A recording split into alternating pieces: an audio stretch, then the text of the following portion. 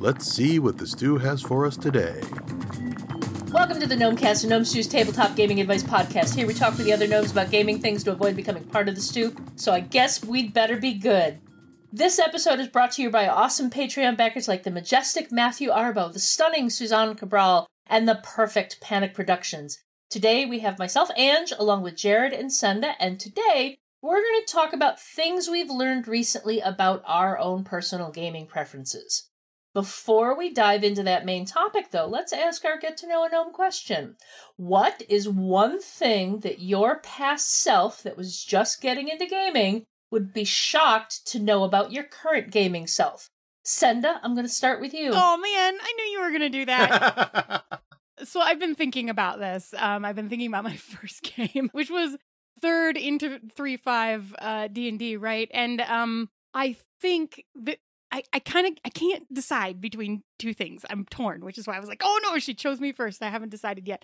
So I'm going to tell you both of them because you put me on the spot. That's what you get. That's fair enough. So the first one is that baby gamer Senda was super into reading the rule books. Like, I'm one of those people who actually read the 3rd edition player's handbook from cover to cover. I read all of it. All of it. I actually read all of it. And I spent so much time learning and perfecting and min-maxing all of the rogue everything. And then now I'm like, yeah, I kind of glanced through the rules and like, I'm going to make this interesting decision even though I know that it could be really difficult for me later. So I think that the first thing that I would tell myself is like, chill. Like, you're gonna have fun whether you follow the rules or not. Like, relax and let the story happen, right? Like, what are you here for? And the answer was always the story. It's just that I didn't used to understand how to make story happen without mechanics behind it, right? Yeah. And I like having mechanics behind my story, but they don't have to be complicated. Like, they can be, but they don't have to be. The second thing that I will say is would say to my old self is you should probably look into LARPing. Why did it take you so long? You were literally hand stitching a red wizard's robe for the guy who was playing the wizard by hand at the table so that he could wear it while you stole stuff from his room because you were playing a Kender. Oh my God, girl, you should look into LARPing. That part was funny. Cool. I could just see you at the end of the game or like a couple of games later. Oh, here, I took this from you. I literally did that. Like, his pocket watch was living in my room for like a week. Like, I mean, it was very bad. I would not recommend LARPing a Kender without consent. There are lessons we have learned since then. Don't do it. I still strongly believe that Kender are fun, cool characters that people should play, but I also have a lot of strong opinions about how they should be played in ways that are not shitty to the people around you. Are we allowed to cuss on this one? I mean, You know, I get that question so many times when I do interviews. I think people always ask me on my shows. I think as long as we keep it PG-13, we're okay. Yes. Okay. Jared, what about you? I think my younger self, this would be a toss-up between the fact that my favorite game of last year was a game about emulating Jane Austen stories, and that my most anticipated game this year is a game about playing out telenovelas. I don't think that I would have... God. I love both of them so much, Jared! Yeah, I don't think, younger me that was stranding people on an island with a vampire that they had no chance of killing would have thought that was where this was heading. Just for our audience's edification, we should probably state which two games those are. Yes, that would be Good Society by Story Brewers, and Pasión de las Pasiones. Yes, that was much better coming from Senda. I can't spell it, but I hope that I say it okay. You have to say it with conviction, though. I know. Well, in the meantime, I'm currently starting a game of Cartel, because Wow. When it comes out, everything with the drama, it's so good. Anyway. So, Ange. I think I think that my baby gamer self would be... I mean, the obvious answer is that my baby gamer self would be very shocked that I'm actually GMing. Because back then, when I got started in late fall of 1986, because I am old, when I got started back then, oh God, I couldn't be a GM. That's too important of a job. That's too big of a job. I don't know the rules that well. I couldn't possibly run a game. It would just be awful. Nobody would enjoy that. And like, oh, screw that noise. I know story and I know how to get the spotlight around the table and really, as long as you've got a decent grasp on the rules or the general mechanics, it's like you can do, and even if you don't, run it that first time completely wrong, and then fix it later. It's all good. Just do it. It's fine. Don't let anybody tell you otherwise. It's like that's why I started the podcast. But you're right. Yeah. I also had that experience. I just didn't even think about it anymore. So getting into our main topic, things have been a bit tumultuous for the world lately, and a lot of us had to adjust to keep gaming in our lives and, go a little extra further or just do a little more to make sure we were keeping gaming in our lives. And I thought it would be fun to chat with a couple of gnomes about things we've learned in recent months about our personal gaming preferences that we've kind of discovered. It doesn't matter if it's as a player or a GM or just a general preference, but what have you learned about yourself recently? And Jared, we're going to start with you. Oh, thank you. You're on the spot now. Because I'll go long. Yeah. I don't know why you would think that. One of the things that I learned that I'm pretty happy with is that I'm running a D&D game that is based, using the Kobold Press Tales of the Old Margrave, which is heavily based on, darker fairy tale stories. And I wasn't sure how this was going to play out. I was excited to run it, but I wasn't sure how this was going to play out. And my players decided to have 3 bearfolk and a halfling warlock that used to be taught by Baba Yaga. And this whole group has played this so wholesome and so very much wide-eyed fairy tale, and I love it so much, because I was kind of expecting, maybe they're gonna go the Witcher type grizzled monster hunter or whatever, and no, this has just been 3 bearfolk and this halfling that's a little bit more worldly than the 3 wide-eyed bearfolk, and her just kind of shaking her head at how earnest all 3 of them are, and it's just been great. And they adopted the first town that they showed up in and made it a home base, so they're not wandering around the whole Margrave. They're actually living in this one place, and they will find NPC misfits and people that have lost their families or whatever and bring them back to this town. So they've built this community. Aww. And I love it. 2 of them have settled down and gotten married. It's it's so great. I mean, I don't know how to construct this. It just kind of grew naturally, and I'm so happy with it. I have a question. Yes. Is the halfling blonde? Can you call them Goldilocks and the 3 bears? That had also occurred to me, and I didn't say anything. That was the original plan. We had a player that was actually playing a gold-plated Gearforged, and he left the game. Oh no! He ruined the name. So the joke was that he was a gold-plated Gearforged, and she was a warlock. So. Gotcha. Yeah. No, that's really cool, and that's one of those things when you kind of stumble in, a game turns into something you didn't quite expect it to be, but it's more than you hoped for. Yeah. It's my favorite part. It's the reason that I'm always hunting down new games, because I feel like sometimes, in my experience, when you do something new or different like that and you don't quite know what to expect, and you don't come in with a lot of preconceived notions about how things are going to go, then magic, it leaves space for the real magic to happen, right? And to turn into something that just you could never have constructed. Yeah. Love it. Yeah, and it's the how do you, like you said, this is not necessarily what you set out to create, but it's what you needed. It's something that's really good now, and it's how do you kind of nudge things in that direction where you can get the right combo of characters from your players that are gonna make magic in the world you're laying out for them. And I almost think in this case it's the opposite. It's that you need to let it develop and not try and fit it into a mold. Mm-hmm. You know, just kind of let the natural dynamics happen. Right. And not try and say, well, I wanted you to be serious monster hunters. How dare you make these kind of silly characters? Because it's like, oh my gosh, no, this is so much more endearing. Yeah. And it's so much more of a stark contrast because there's kind of this dichotomy between like dealing with fey creatures and then all of a sudden like cosmic horror things will show up in the campaign. And seeing those same characters that were just dealing with evil fairies and trying to negotiate, you know, being polite so they can walk across their territory, and then all of a sudden having, like, one of the Lovecraftian tentacled things just, like, drop out of the forest is a great change to see these characters react to that. What kind of things have you learned about your preferences? I have always disliked sandboxes.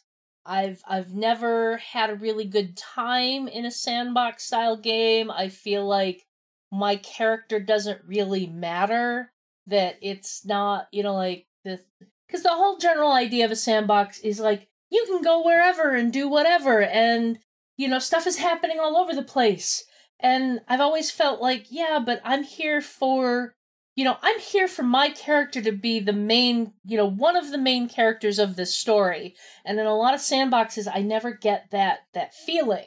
But then I decided recently that I wanted to run Savage Worlds East Texas University campaign for my group. And you know, there's a whole bunch of material out there. There's a lot of like one-page adventures for ETU. There's a what they call a plot point campaign where they basically give you, here are some major events that you can have happen in your campaign to basically string everything together. And I figure, oh, this is a good framework. I'll use this. So I have the initial inciting incident in the opening session where all the characters, they're freshmen at East Texas University. They meet at the freshman orientation. On the Saturday night of the freshman orientation weekend, they have a dance with a pizza party dance thing at the Roost, which is the basketball stadium. And somebody is trying to set the whole building on fire with magic to sacrifice the entire incoming freshman class. And they have to stop it. And so I did all this. And then when I was setting up stuff for the next stuff, I'm like, well, I don't know where they're going to do or what they're going to want to do, so, I like this little plot line, I like this little plot line, I like this little plot. And I realized what I was doing was I was setting up a small, contained sandbox. It was, you know, I've got them, they're on campus, they can explore what they want, they can do what they want, but I've got these little bits, and I'm not overloading it with too many storylines at once. You know, I initially set up 4 different mysteries they could stumble into and solve, and it's working really well. And I'm realizing that, okay, maybe it's not the sandbox concept I had a problem with. It was the implementation of the sandbox that I had a problem with, which I thought was kind of like, I actually like this whole thing.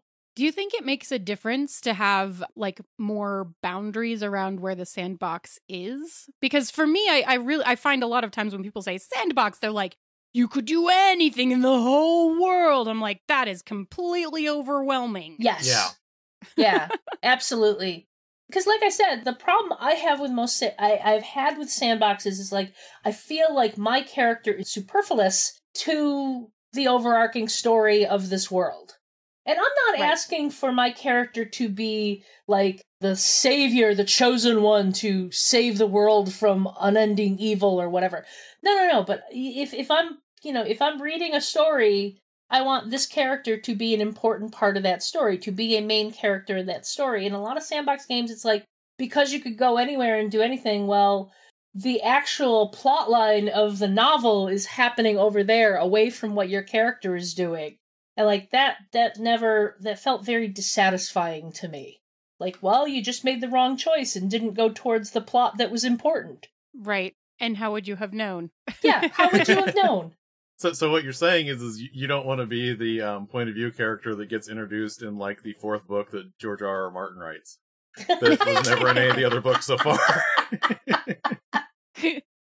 Although those type of characters you could look at as, well, we needed a new player in the game. So Yep. Just merge someone in. yeah. Like, you've been doing your own thing elsewhere. But in with this case, it's like, it's obvious the characters, my players' characters they're the central focus to the story, but the actual what they get involved with, it's all important. But it doesn't necessarily have to be like, oh, well, you didn't actually deal with this world-shattering event that was happening over here, so we're gonna just unexpectedly drop demons on you in a couple of weeks, Yeah, it's interesting to me because when I do things that run a little bit more like a sandbox, what usually sort of happens is that all of the other plot lines stay in some sort of partial stasis in many ways. Like, they might move based on character actions, but like not quickly, right? So that the spotlight can just follow the players around when they get to everything. Right. But and it might like the order they do them in might change things, or things from one thing could affect another thing that was happening. But it's like, I'm not going to let any of those complete, right? Yeah, and it's without like them. It's one thing if you present, like, if your players come across a thing and you kind of emphasize this is dangerous, this is a ticking time bomb, and then they ignore it. That's different. Oh, that's different. That's different. Then they know about it. Yeah, if they don't know about it, you don't get to put you gotta give them some hints that there's a thing. Or, I mean, the other interesting thing about that is that, like, if I put 3 different paths out in front of players and they choose one that I thought was going to be a side plot, fine. That's now the main plot. The other ones are still going to maybe happen, but like, that's now the main plot because they're involved with it and they're the main characters, right? Yeah. I don't know. That's interesting thoughts. I'm now thinking about it in ways I haven't thought about it before. Yeah. That's cool, Ange. The last time I tried to run a sandbox was in Star Wars, and I had Inquisitors that were not completely dedicated to the dark side, and I had this all set up where they might run into these rebels and get converted to the cause, or they might double down and become, Darksiders and force out these light side, holdouts here, or they might root out this corruption where there is the Imperial governor that was actually working against the Empire. And they literally took the path of least resistance, found a military contractor that was like on the take, and just sat there on the take, not doing anything. It's like, well, guess the campaign's over, and we know what all of your characters were interested in. Path of least resistance. Money. I got it. Yeah, I have a friend who ran a sandbox-style Pathfinder game, and he was just so frustrated because his players made these very mundane, quaint characters that were interested in baking and getting, exploring, like, farms and, like, these very mundane things, and he's just like, but plot, adventure, world shattering events are over here. And they're just like, oh, I want to find out what the regional flavor of tea in this region is. Just these very mundane little things. And he's just like, but the plot. And I'm like, and that's a not recognizing what your players are actually interested in.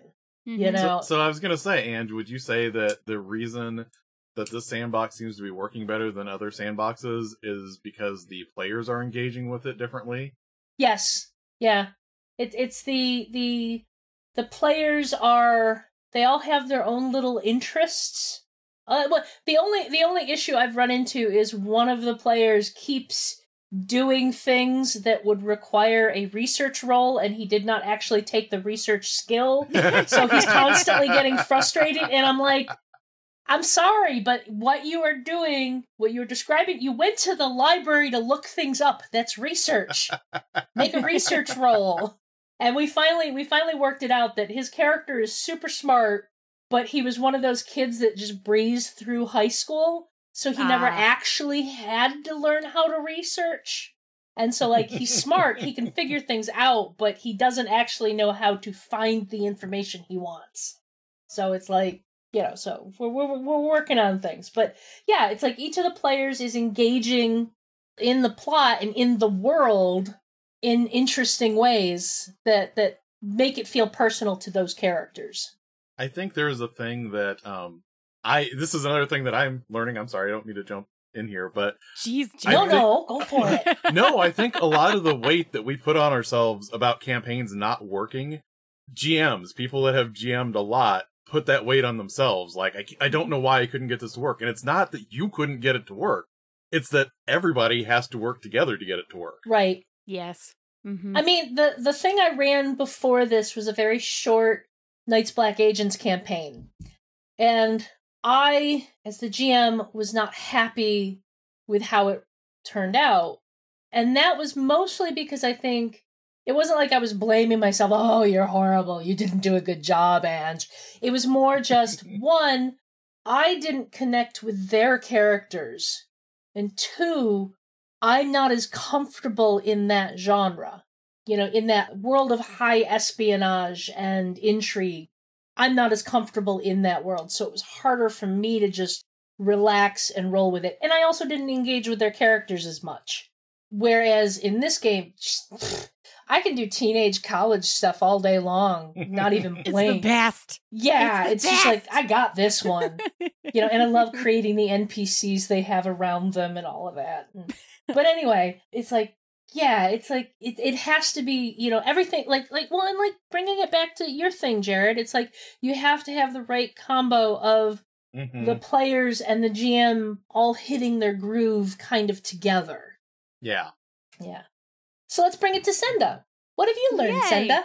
What's your groove, Senda? My groove.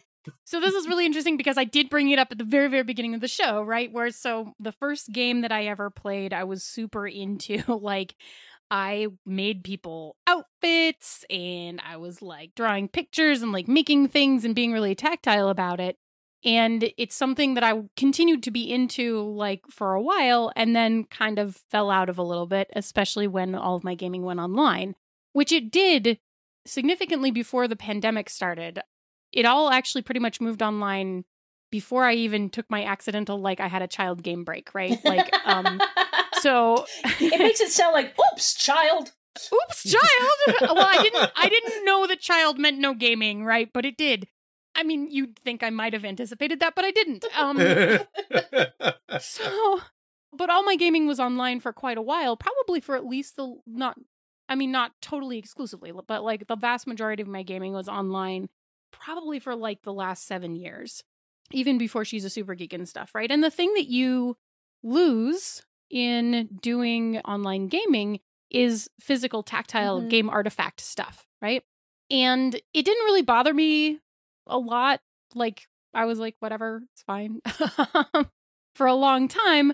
But one of the things that my group has been doing in pandemic land, because we had a play-by-post, it didn't really work out because we were kind of all engaging with it at different paces, and that's harder to manage than we had anticipated. Right? Like, we're used to sitting down together all at the same time, all engaged at the same amount, and then engaging with a game.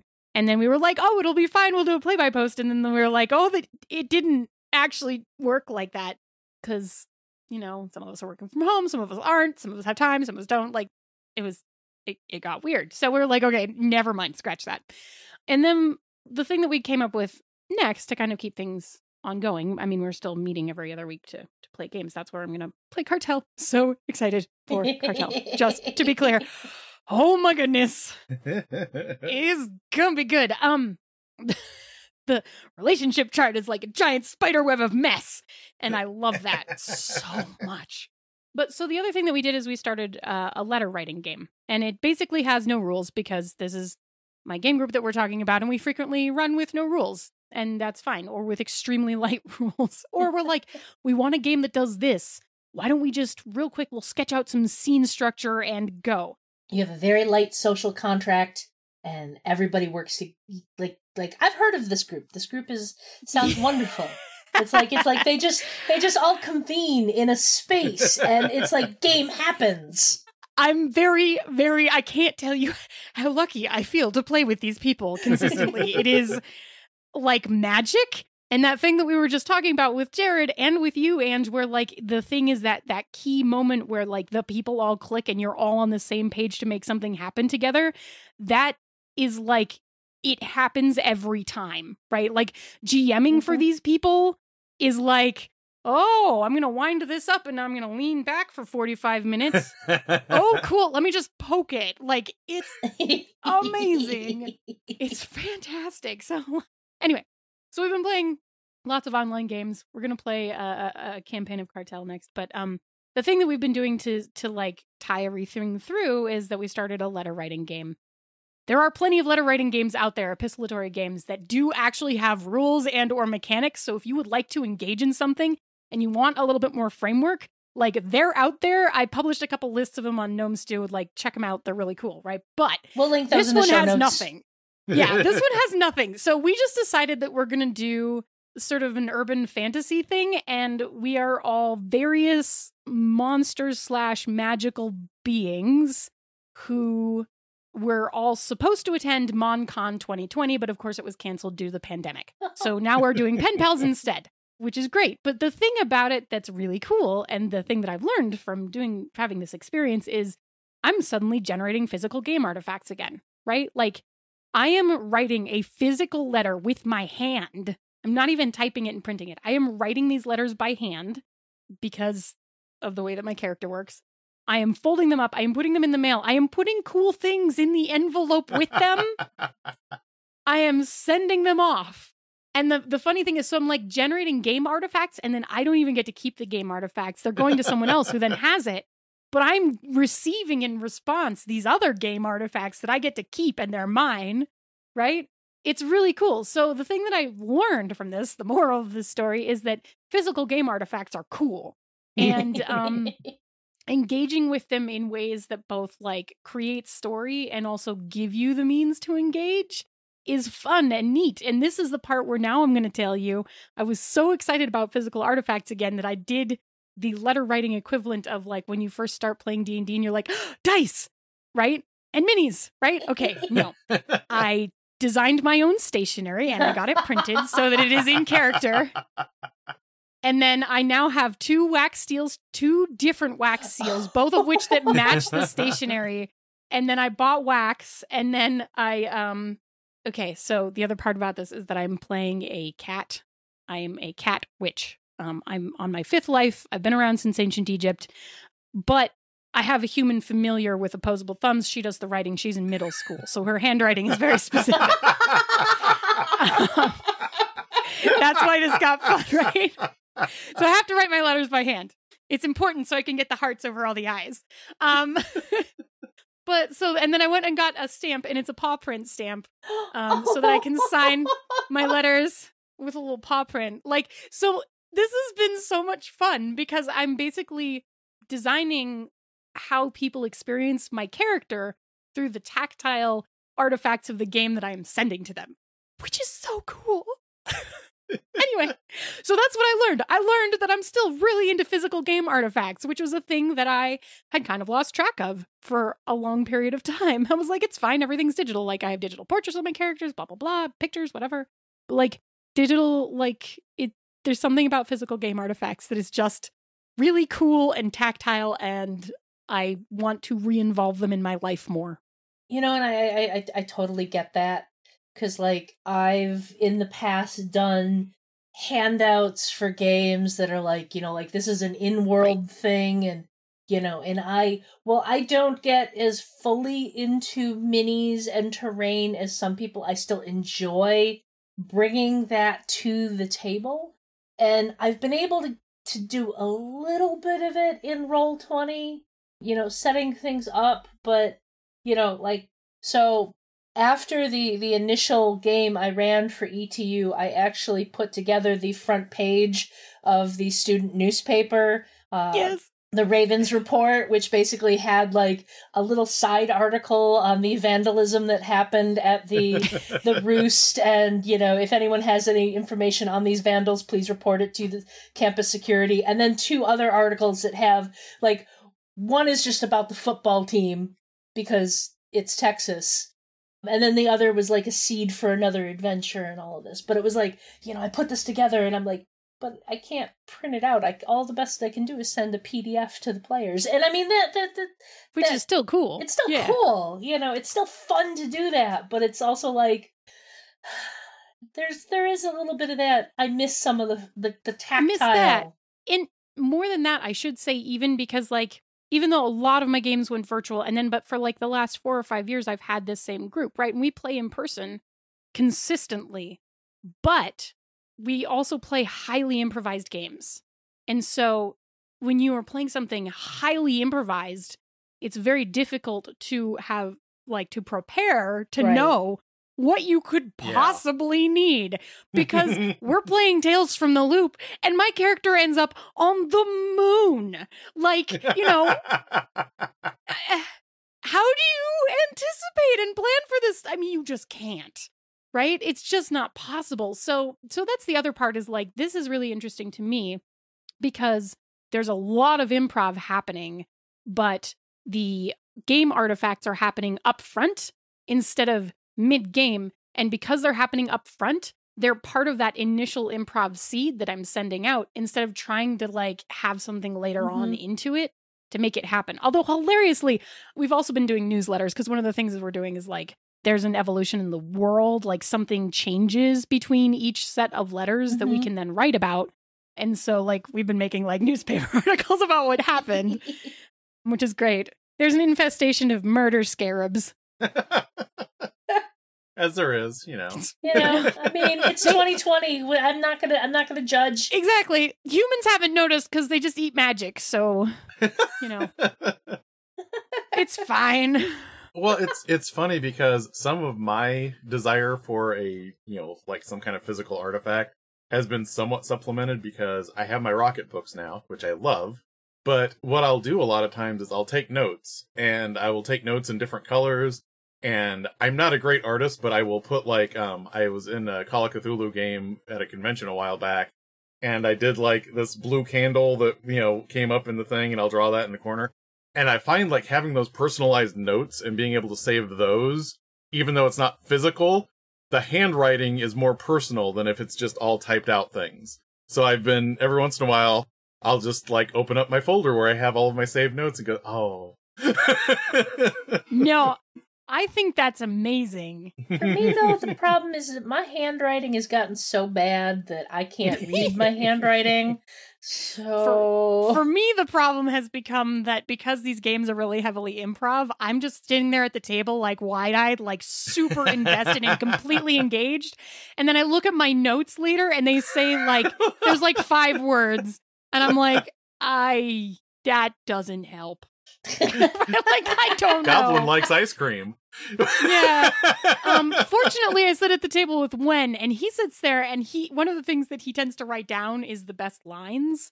He doesn't write down all of the notes, but if he just something jumps out at him, he'll write it down. And then like 2 years later, we'll be like, no, I remember this game, and he'll flip through and he'll just start quoting these things at us that were so funny.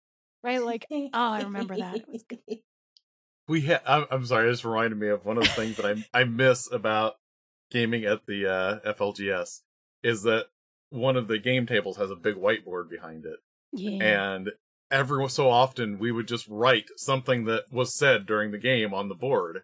And the fun part is coming in the next day and seeing another group walk over to that board and try and piece together what happened. What is that? Yes. I've done that to myself in my Facebook memories, because occasionally I would like, somebody would say something in game and I would just out of context quote it on Facebook, and it's out there, and then 5 years later I'm like, I have no idea what we were doing then. That's hilarious, but I have no idea what that game was. I'm very sure that there's at least 15 or 20 of those in my Twitter at random. Well, we should probably start wrapping things up. This show is funded by the Gnome Stew Patreon. You too can become a Patreon backer by following the Patreon link on the Gnome Stew website to the Gnome Stew Patreon. This ad is brought to you by The New You. The older you get, the worse your memory gets, so you can constantly be learning new things that the new you adores. Embrace the evolution! If you're enjoying the Gnomecast, you'll probably like many of the other Misdirected Mark shows. Here's one to check out. Join on Down with D&D. Join the Mad Wizard, Sean Merwin, and friends as they dish about everything D&D with a focus on the brand and newest edition of the world's most popular tabletop RPG. You can find all of us at gnomestew.com, at gnomestew on Twitter, and gnomestew on Facebook. Gnomes, where else can we find you on the internet? Jared, go! All right. Hey, since the last time I was on the Gnomecast, I actually migrated my blog to a new place. So What? you can find my blog at whatdoiknowjr.com, and my Twitter handle is now at whatdoiknowjr. Excellent. Senda, go! Well, you can find me on Twitter at Idella Mithlund. It's IDELLAMITHLYNND. I love that Anne just mouthing these letters with me. It's the best. And you can find me on my other podcast, She's a Super Geek and Pandas Talking Games. And is that every? I think that's everything. I think that's all the things. Because this is Gnome Stew, which is the other thing I usually have to stay. Yeah, Good. yeah. Hey, Ange, where can we find you on the internet? You can find me on Twitter and Instagram at Orikes13, ORIKES 13. Although I will warn you, Twitter's kind of dead because I'm not doing cons, so there's no table selfies, which makes me really sad. And Instagram is mostly pictures of my cats. Fair enough. So, do you guys think we learned enough in the last few months to avoid becoming part of the stew? I learned that there is a secret door in the bottom of the stew pot. That's a thing, apparently, I've been hearing about. I subscribed to Anne's new product and forgot that there was a stew pot to begin with.